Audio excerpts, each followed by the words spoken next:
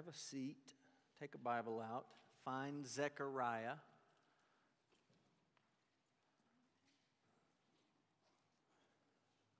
Getting close to the end of the minor prophets.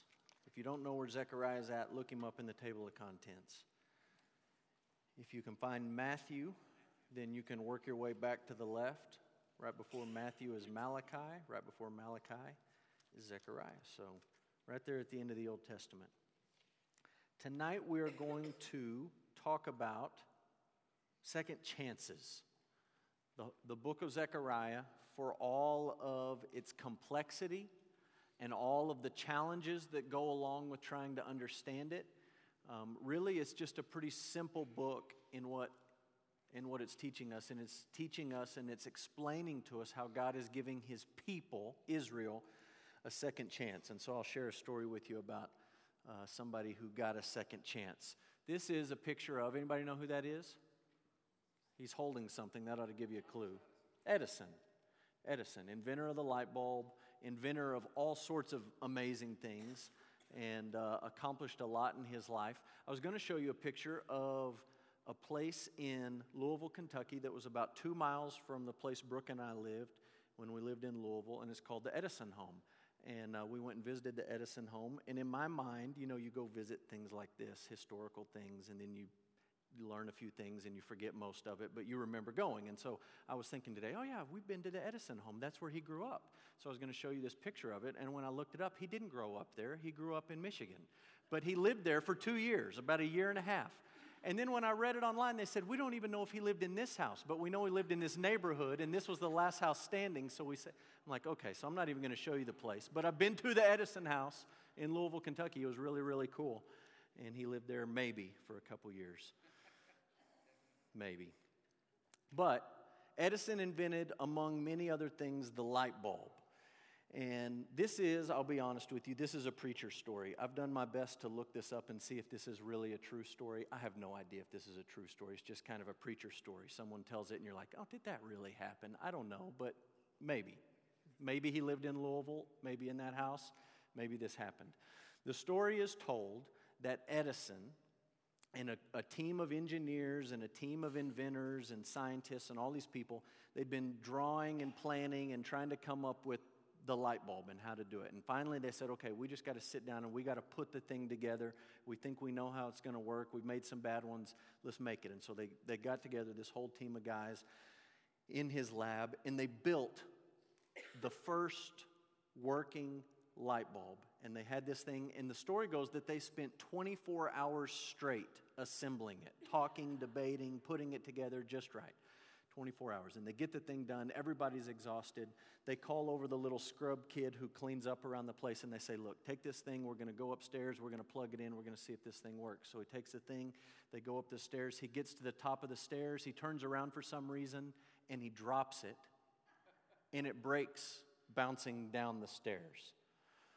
And so Edison and the guys go back down the stairs to the lab, and they work for another 24 hours, and they put another one together, and they get it just right, and they have it again, and it's time to go to where they're going to test this thing out.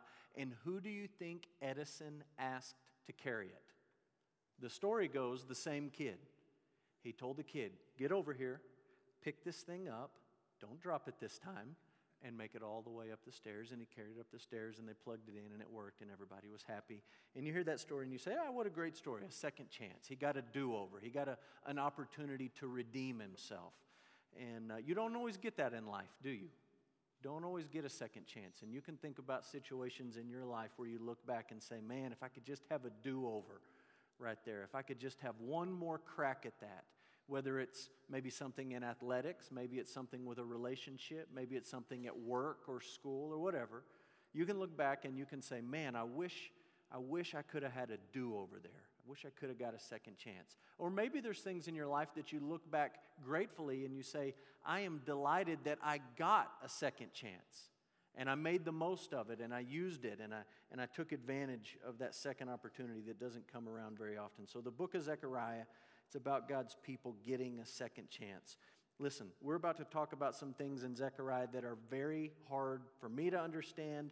This is a hard to understand book. It is not, the cookies are not on the lowest shelf. And so if you take nothing else away from Zechariah, then you come away saying, okay, it's about second chances. The people got a second chance, and that's what the book's about. So Zechariah is in the minor prophets. We're all the way here at the end of the list.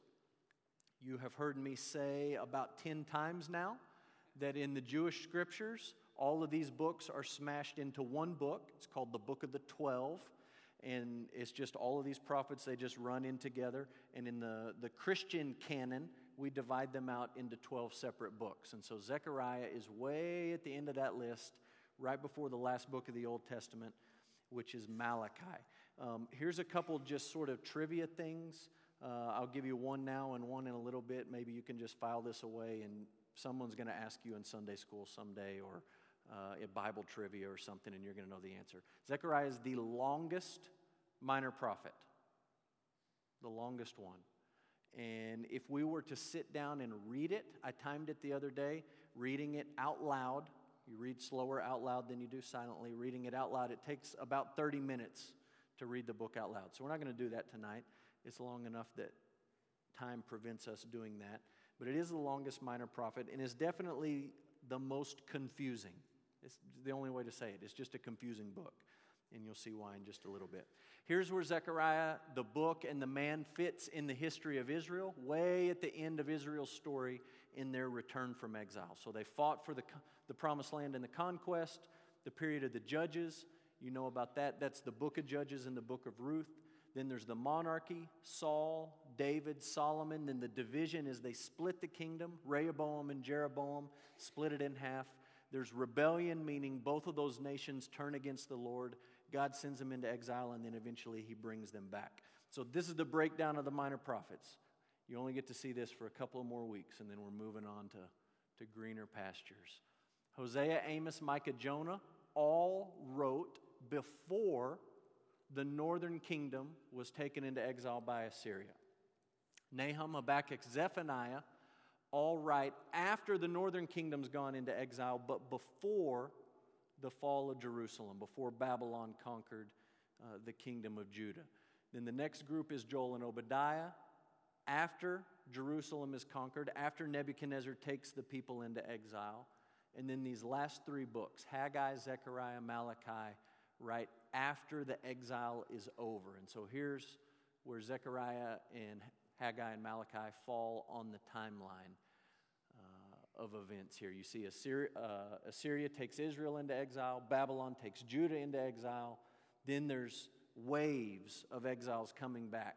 And Haggai, Zechariah, and Malachi fall right in there. And so when you look at those three little blue lines, you see those three blue lines on that timeline? Here's what those three blue lines represent. Three waves of people coming back. There's a guy named Zerubbabel, and he's important in the book of Zechariah. We read about him. He was sent back in 538 to rebuild the temple. Remember, Nebuchadnezzar destroyed it. Zerubbabel goes back to rebuild it. Ezra is sent back with a group of people in 458, and his job is to teach the law. So now they have this temple, but they don't know what the law says. They don't know what they're supposed to do there. They don't know what it looks like for them to obey God. So Ezra goes back to teach them that. And then in 444, Nehemiah goes back and he rebuilds the wall. Put that next slide up for me, Lucas. I told you last week that Haggai fits in right there about 520. When we talked about Haggai, one of the things we said is Haggai went back and he said, 18 years later, why haven't you built the temple? You've had 18 years to build it. What in the world is taking so long? You've built nice homes for yourself. You live in very nice homes and houses, but you haven't built God's house. Your priorities are out of order. That was Haggai. And we know from the first couple of verses of Haggai and the first verse of Zechariah that they lived and preached about the same time. So just look at this so you know what I'm talking about. Haggai 1:1 says, in the second year of Darius the king, in the 6th month. Second year of Darius, 6th month. And then look at Zechariah 1:1. In the 8th month of the second year of Darius. Still second year of Darius, just 2 months later. So these guys are living almost exactly the same. They are living at the same time, preaching at almost the exact same time. So that's where they fit in with the story here during the reign of Darius. Here's the outline to the book. This is really simple at this point, and then you actually start reading these sections and it gets a little bit tricky. The first 6 chapters are 8 visions. And this is the part of the book that gives Zechariah a bad name, because these visions are really hard to understand. 8 visions, and all of those visions, in different ways, are teaching this one truth, that God is giving His people a second chance, and that's because He's totally sovereign. He can do whatever He wants to do whenever He wants to do it, and He doesn't ask anybody permission. He just makes His own decisions, and He does it.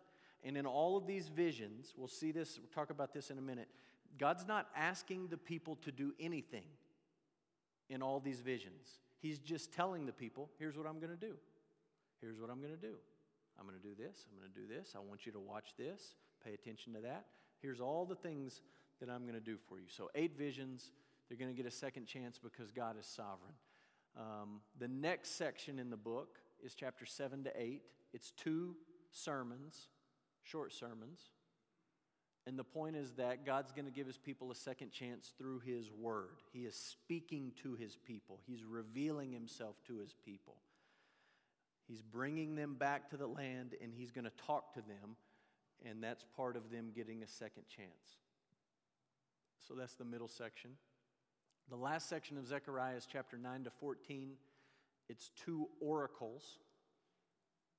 And the point is that God's going to give His people a second chance through His Son, capital S, Son, meaning through Jesus. And we're going to look at some of those verses here in just a little bit. Okay, so up to this point, you're saying this doesn't seem like a very complicated book. It seems pretty simple, seems pretty basic. It's a book about second chances. I understand that.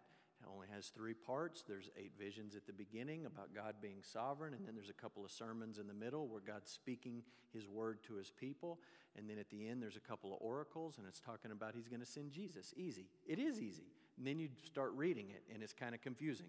So here we go. Let's just look at each of these sections in a little bit of detail. Let's talk about the 8 visions, okay? You don't have to write this down. I didn't put it on your outline. I didn't ask you to fill anything in. But I just want you to see 1, 2, 3, 4, 5, 6, 7, 8.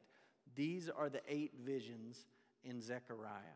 And I've got them bullet pointed like that for a reason. Put the next slide up, and I'm going to color code them for you.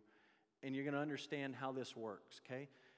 The Hebrews, the Jewish people, they loved poetry. But they did not write poetry like we write poetry, like roses are red, violets are blue, sugar is sweet, and so are you. We sort of have these cadences we like and rhyming patterns and different things, and we say, well, this is good poetry.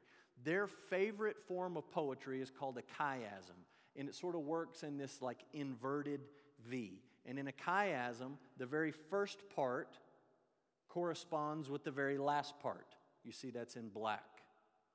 Okay? And then the very middle part that you see in blue is the most important part of any chiasm. And so you see in these visions, those 2 right there in the middle are the most important. If you don't understand any of the rest of them, you got to get those 2 in the blue. And then there's those in the red and those in the green. And the red and the green sort of go together.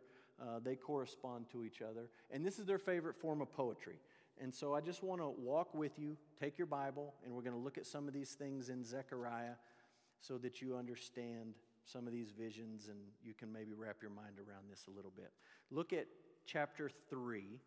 We're going to look at this middle section first, okay? The 2 visions that are in blue. Garments for the high priest, and then there's a gold lampstand and 2 trees. And we're just going to read this part. It's not too long, so we're going to read it. Zechariah 3:1. Then he showed me Joshua the high priest standing before the angel of the Lord. And right there, if you make notes in your Bible, you just need to make a note. We are talking about the high priest of Israel.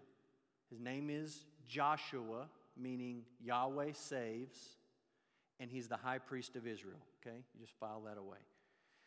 He showed me.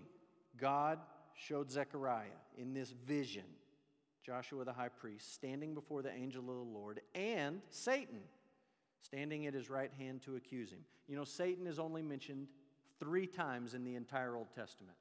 Does that surprise you? Only 3 times do you find the word Satan in the Old Testament. This is one of them. Satan is standing there at his right hand to accuse him. Satan meaning the accuser. And the Lord said to Satan, "The Lord rebuke you, O Satan, and the Lord who has chosen Jerusalem rebuke you. Is not this a brand plucked from the fire?" Talking about Joshua.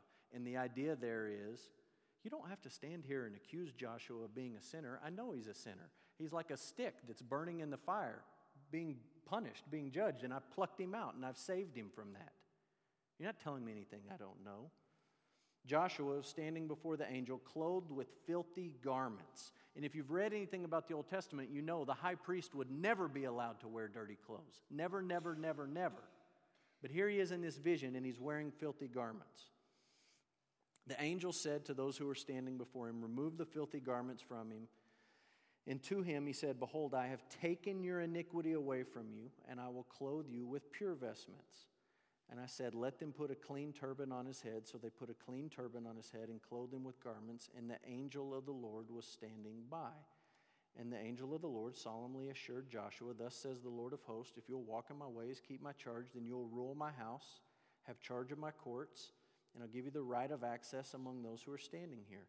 Hear now, O Joshua the high priest, you and your friends who sit before you, for they are men who are assigned. Behold, I will bring my servant the branch." And if you're reading a good translation of the Bible, that word branch is capitalized, capital B, branch, hint, hint, hint. "For behold, on the stone that I have set before Joshua, on a single stone with 7 eyes, I will engrave its inscription, declares the Lord of hosts, and I will remove the iniquity of this land in a single day." Okay? You can get all in the weeds and say the stones and the turban and the this and the that. Okay? Step back. The high priest is wearing dirty clothes. He's not supposed to. God takes it away, gives him clean clothes. And then he says to them, "Here's something I'm going to do. I promise you this. I'm going to remove the iniquity of the land in a single day. In that day, declares the Lord of hosts, every one of you will invite his neighbor to come under his vine and under his fig tree." Okay? He's talking to the high priest, and there's this promise that he's going to remove the iniquity of the people in a single day. Okay? Keep that in your brain. Now look at chapter 4. "The angel who talked with me came again and woke me up like a man who's awakened out of his sleep. And he said to me, 'What do you see?' And I said, 'I see, and behold, a lampstand of all gold with bowl on the top of it and 7 lamps on it with 7 lips on each of the lamps that are on the top of it. And there are 2 olive trees by it, one on the right of the bowl and the other on its left. And I said to the angel who talked with me, 'What are these, my Lord?' Then the angel who talked with me answered and said to me, 'Do you not know what these are?' And I said, 'No, my Lord.' Then he said," okay, just stop right there. There's this lampstand and the lips and the things and all this stuff. And you can read somebody who would tell you that that means whatever you want it to mean. You make up a million different things for what that means. Or you can read the text and you can listen that the angel says in verse 6, this is what it means. This is the word of the Lord to who? Zerubbabel. What was his job? To take the people back and to rebuild the temple. And we talked about Zerubbabel the last couple of weeks, and we said he's right in the line, the genealogy of who? Jesus. He comes after David, before Jesus. He's right there in that line. And he's coming back to build this temple. This is the word of the Lord to Zerubbabel. "Not by might nor by power, but by my spirit, says the Lord of hosts. Who are you, O great mountain? Before Zerubbabel you shall become a plain, and he shall bring forward the top stone amid shouts of grace, grace to it." Then the word of the Lord came to me, saying, "The hands of Zerubbabel have laid the foundation of this house. His hands shall also complete it. Then you will know that the Lord of hosts has sent me to you. For whoever has despised the day of small things shall rejoice and see the plumb line in the hand of Zerubbabel." What he's saying is, let me tell you what this vision means. You don't get to interpret it however you want to. What the lampstand means is, I have sent Zerubbabel back. I've given him a special job to do. And his job is to build the temple. And he's going to do it. He started it, and he's going to finish it. And when the temple is built, that's a picture of what? Me living with the people. And I'm going to do that for you through his line, through Zerubbabel, through the king. So you've got chapter 3, talking to you about the high priest, and his name is Joshua, or Jesus. Yeshua saves, the Lord saves, Yahweh saves. And his job is to remove the sin of the people in a single day. And then you've got this very next vision, and he's saying, okay, now we're not talking about the priest, we're now talking about the kingly line, and his job is to build this temple, and this temple is a picture that I'm living with you. And here's where you put it all together, okay? Look at verse 11. Then I said to him, what are the 2 olive trees on the right and the left of the lampstand? And again, you can find people that will tell you the olive trees are whoever or whatever you want them to be. Or you can read the text, and it says, the second time I answered and said to him, what are the 2 branches of the olive trees which are beside the 2 golden pipes from which the golden oil is poured out? And he said, don't you know what they are? And I said, no. And he said, these are the 2 anointed ones who stand by the Lord of the whole earth. Okay? You put all that together. You can come up with all sorts of fanciful interpretations of who the 2 anointed ones are, or you can understand what I think is pretty clear right at the heart of these visions. And God is saying, I'm going to send somebody who's going to be the high priest, and he's going to remove the sin of these people in a single day. Who did that? Jesus. When you read in the Old Testament about the high priest, you read that he was anointed for his service. He was the anointed one. Literally in Hebrew, he was the Messiah, the anointed one. And then you read in the very next chapter, chapter 4, there's going to come a king, and he's going to build this temple, and the temple's going to be God living with his people. Who was God living with his people? Jesus. From the line of who? Zerubbabel. He's talking about sending Jesus to be with the people. And the king, not only the high priest, but the king in the Old Testament was anointed for his service. You remember the stories about David being anointed and Saul being anointed. He was the anointed one. And what I'm telling you is that when you read in verse 14 about 2 anointed ones, that's one person, Jesus. And the New Testament says in the book of Hebrews, Jesus is our great high priest, the anointed one. And the Bible says in the book of Revelation that he's the king to rule all kings. He's the anointed one. So you can get all in the weeds with these visions and play games with all this stuff, or you can just listen to the explanation, and it's pretty obvious. We're right here at the end of the Old Testament. Matthew is just 3 pages away. Jesus is right around the corner, and God's saying to his people, look, I've brought you back to the land, and I'm about to do something amazing for you. Someone's going to come, a great high priest who will remove the sin of the people in a single day. And somebody's going to come who's going to be the king, not just any king. This is going to be God living with you. Jesus is coming. So this middle part of these visions, okay, pointing you straight to Jesus. We're not going to read the rest of them because I told you the middle was the most important, but you can look at them.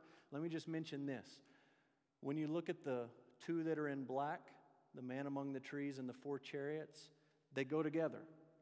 Both of those visions have 4 horses that are sent out to all the earth, and they come back, and the report they bring is peace.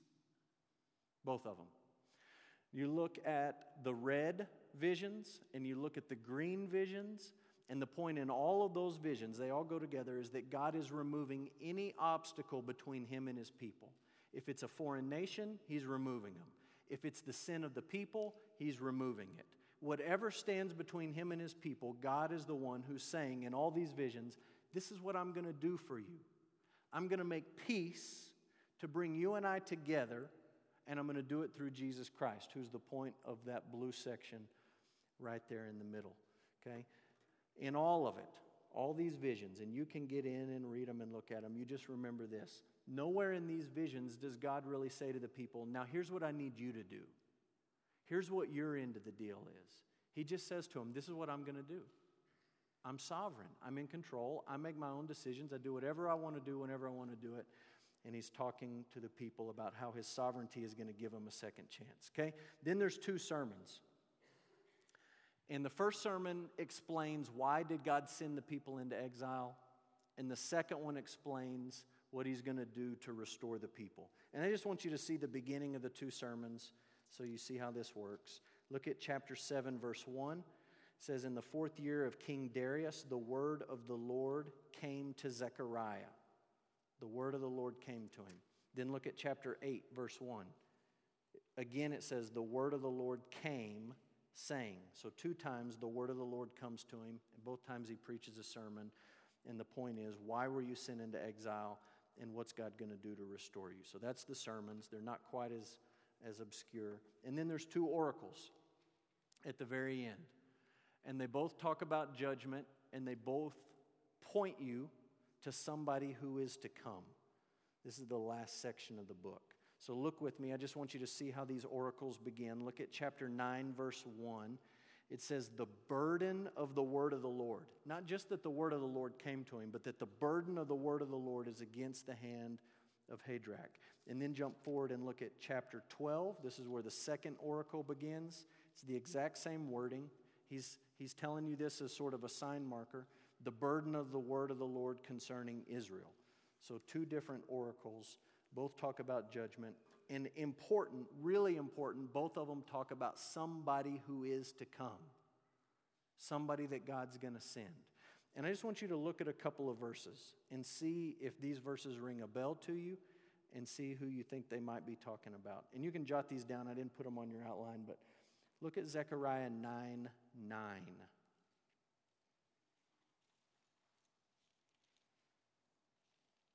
It says, rejoice greatly, O daughter of Zion.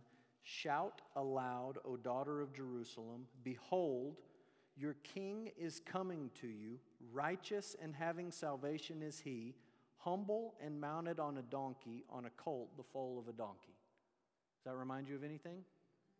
Jesus riding into Jerusalem as the king, and everybody's shouting Hosanna, and they're laying their things down, and he's riding in on this young donkey. It's exactly what that verse is talking about. Somebody is going to come. Look at verse 14. The Lord will appear over them. This is still in chapter 9. The Lord will appear over them, and his arrow will go forth like lightning. The Lord God will sound the trumpet, and he'll march forth in the whirlwinds of the south. The Lord of hosts will protect them, and they will devour and tread down the sling stones. And they will drink and roar as if drunk with wine, and be full like a bowl, drenched in the corners of the altar. All that I know is kind of confusing, but this is pretty clear. Verse 16, on that day, the Lord their God will save them as the flock of his people. He's going to save them, and they're going to be his flock. And you read that, and I don't know what you think about, but I think about Jesus in John 10 saying, I am the good shepherd. I have a flock, and I'm going to lay down my life to save the flock. That's exactly what this passage is talking about. Look at chapter 11, verse 4. This is even a little more plain, thinking about John chapter 10. Thus says the Lord my God, become shepherd of the flock doomed to slaughter. There's people heading to death, and they need a shepherd. Jesus is the one who says he's the good shepherd. Look with me at chapter 13, verse 7. 13:7. Awake, O sword, against my shepherd, against the man who stands next to me, declares the Lord of hosts. Strike the shepherd, and the sheep will be scattered. Anybody you know of ever quote that verse in the New Testament? Name Jesus, telling his disciples exactly what's going to happen in the garden. Look, they're going to come for me. You guys are going to run for the hills. They're going to strike the shepherd, and you guys are, no, we're not going to do that. Oh, yes, you are. Zechariah talked about it a long time ago. It's going to happen. And I'm telling you, this is exactly how it's going to go down. Again, pointing you straight to Jesus. Would you be surprised to know that in the New Testament, when you look at the crucifixion accounts of Jesus in Matthew, Mark, Luke, and John, just the stories of the crucifixion, they quote one book from the Old Testament way more than any other book in the Old Testament. You say, well, maybe it's the book of Psalms. That's the longest book. Nope. Maybe it's Genesis. That's an important book. Nope. Maybe it's Isaiah. Isaiah 53 has a lot to say about the crucifixion. They don't quote Isaiah the most. They quote Zechariah the most. More than any other book in the Old Testament. When Matthew, Mark, and Luke, and John sat down to explain what happened when Jesus died on the cross, this was the book they thought of more than any other. And it's because this last section, at almost the very end of the Old Testament, God is saying to His people, I'm going to send somebody. I'm going to send somebody. I'm going to send somebody. And here's maybe the coolest verse out of all of them. Okay? Look with me at Zechariah 12:10. And this is the last thing on your outline. Zechariah 12:10 only makes sense if you understand who Jesus is.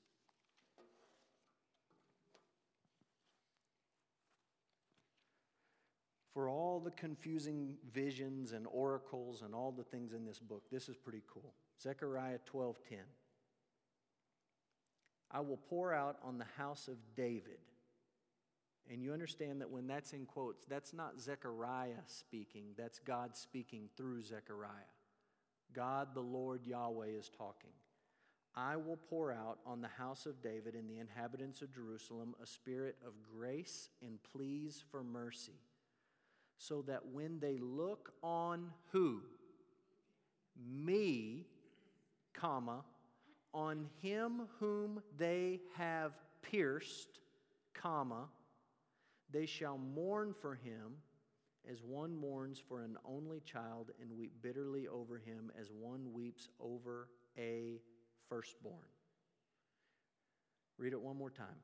I will pour out on the house of David and the inhabitants of Jerusalem a spirit of grace and pleas for mercy, so that when they look on me, on the one that they pierced, they shall mourn for him as one mourns for an only child and weep bitterly over him as one weeps over a firstborn. God is speaking, and He says that the people are going to pierce Him. If you're listening to that in Zechariah's day, do you have any problems with that verse? You're kind of confused, right? Are you telling me that we're going to pierce the Lord, the one who sits enthroned in the heavens? We're going to have a spear, a sword, something sharp that's going to pierce Him. It's only possible if God takes on flesh. And we understand as Jesus is on the cross, what do? They pierce Him. Then you read this story, or this verse, maybe you miss it because it's kind of subtle, but it says, look at it again in the middle, that when they look on me, that's a future event, right? When, in the future, when they look on me, the one that they have pierced, past tense. In the future, they're going to look on me, the Lord, who they've pierced. And you say, now wait a minute, if you've pierced somebody, that kind of sounds like you were trying to kill them. How are you going to then see them in the future? And we look back on it, and it's a little bit more clear for us, and we say, well, Jesus died, but He's alive. He died, but He rose again, and He's promised to come back. And the book of Revelation says that when He returns, we're going to look on the one, all of the earth will look on the one that we've pierced, the one who died for our sins. And you look at this verse and you say, that is a really confusing verse for a Jew who has this high view of God exalted in the heavens, that somehow we're going to pierce Him and then somehow we're going to see Him. And we look back on it and you say, well, through Jesus it makes a lot of sense. He's the one who was pierced for us. He's the one that God used to take away the sins of the people in a single day. He's our great high priest that Zechariah talked about. He's the King of all kings that Zechariah promised. He's the branch from the line of David right through the line of Zerubbabel. All these little details in Zechariah pile up and they point you straight to Jesus. And I hope you see that that fits pretty well with the big idea of Zechariah. Big idea is what? You get a second chance. And God's bringing these people back from exile, and He's saying to them, I'm giving you a second chance. First chance, I brought you in with Joshua. I drove out all the nations before you. I gave you my law and my commandments. You blew it. I sent you into exile. But now I'm bringing you back, and you get another chance to be my people. And the rest of this book is explaining, here's how you get a second chance. It's not just that I'm going to forget about all that other stuff and sweep it under the rug. It's that I'm going to send somebody to make it all right, to pay your penalty, to die your death, to take your punishment. And you and I understand that that's Jesus. And so Jesus is the one that gives us this second chance. And it was true for the people who came back from exile, and it's true for us today. So there you go. That's Zechariah, and it has a lot of confusing things in it, but the big idea is clear, and it points us straight to Jesus. So I'll pray for us, and then we'll move on with a few other things before we finish. Father, thank you for your word, and there's some things in your word and the scriptures that are easy for us to understand, and there's some things that we just scratch our heads at. And we pray that you would give us wisdom.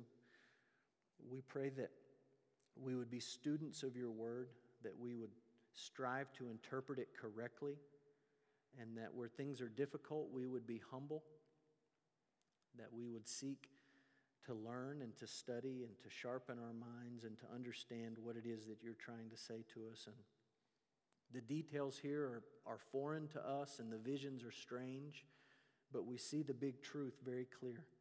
And we're grateful that you're a God who gives your people a second chance. And we know that that's only possible because Jesus came to seek us, to save us, to die for us, to take our place, to take our punishment. And Father, we're thankful for the grace and the mercy that you've showed us in Jesus.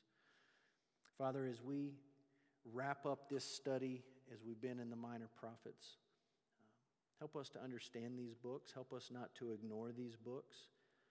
Help us to see how they might apply to our lives, even though they're written so many years ago. And Father, as we get ready to move into the New Testament, help us to see even more clearly the good news about Jesus Christ. And we pray in his name. Amen.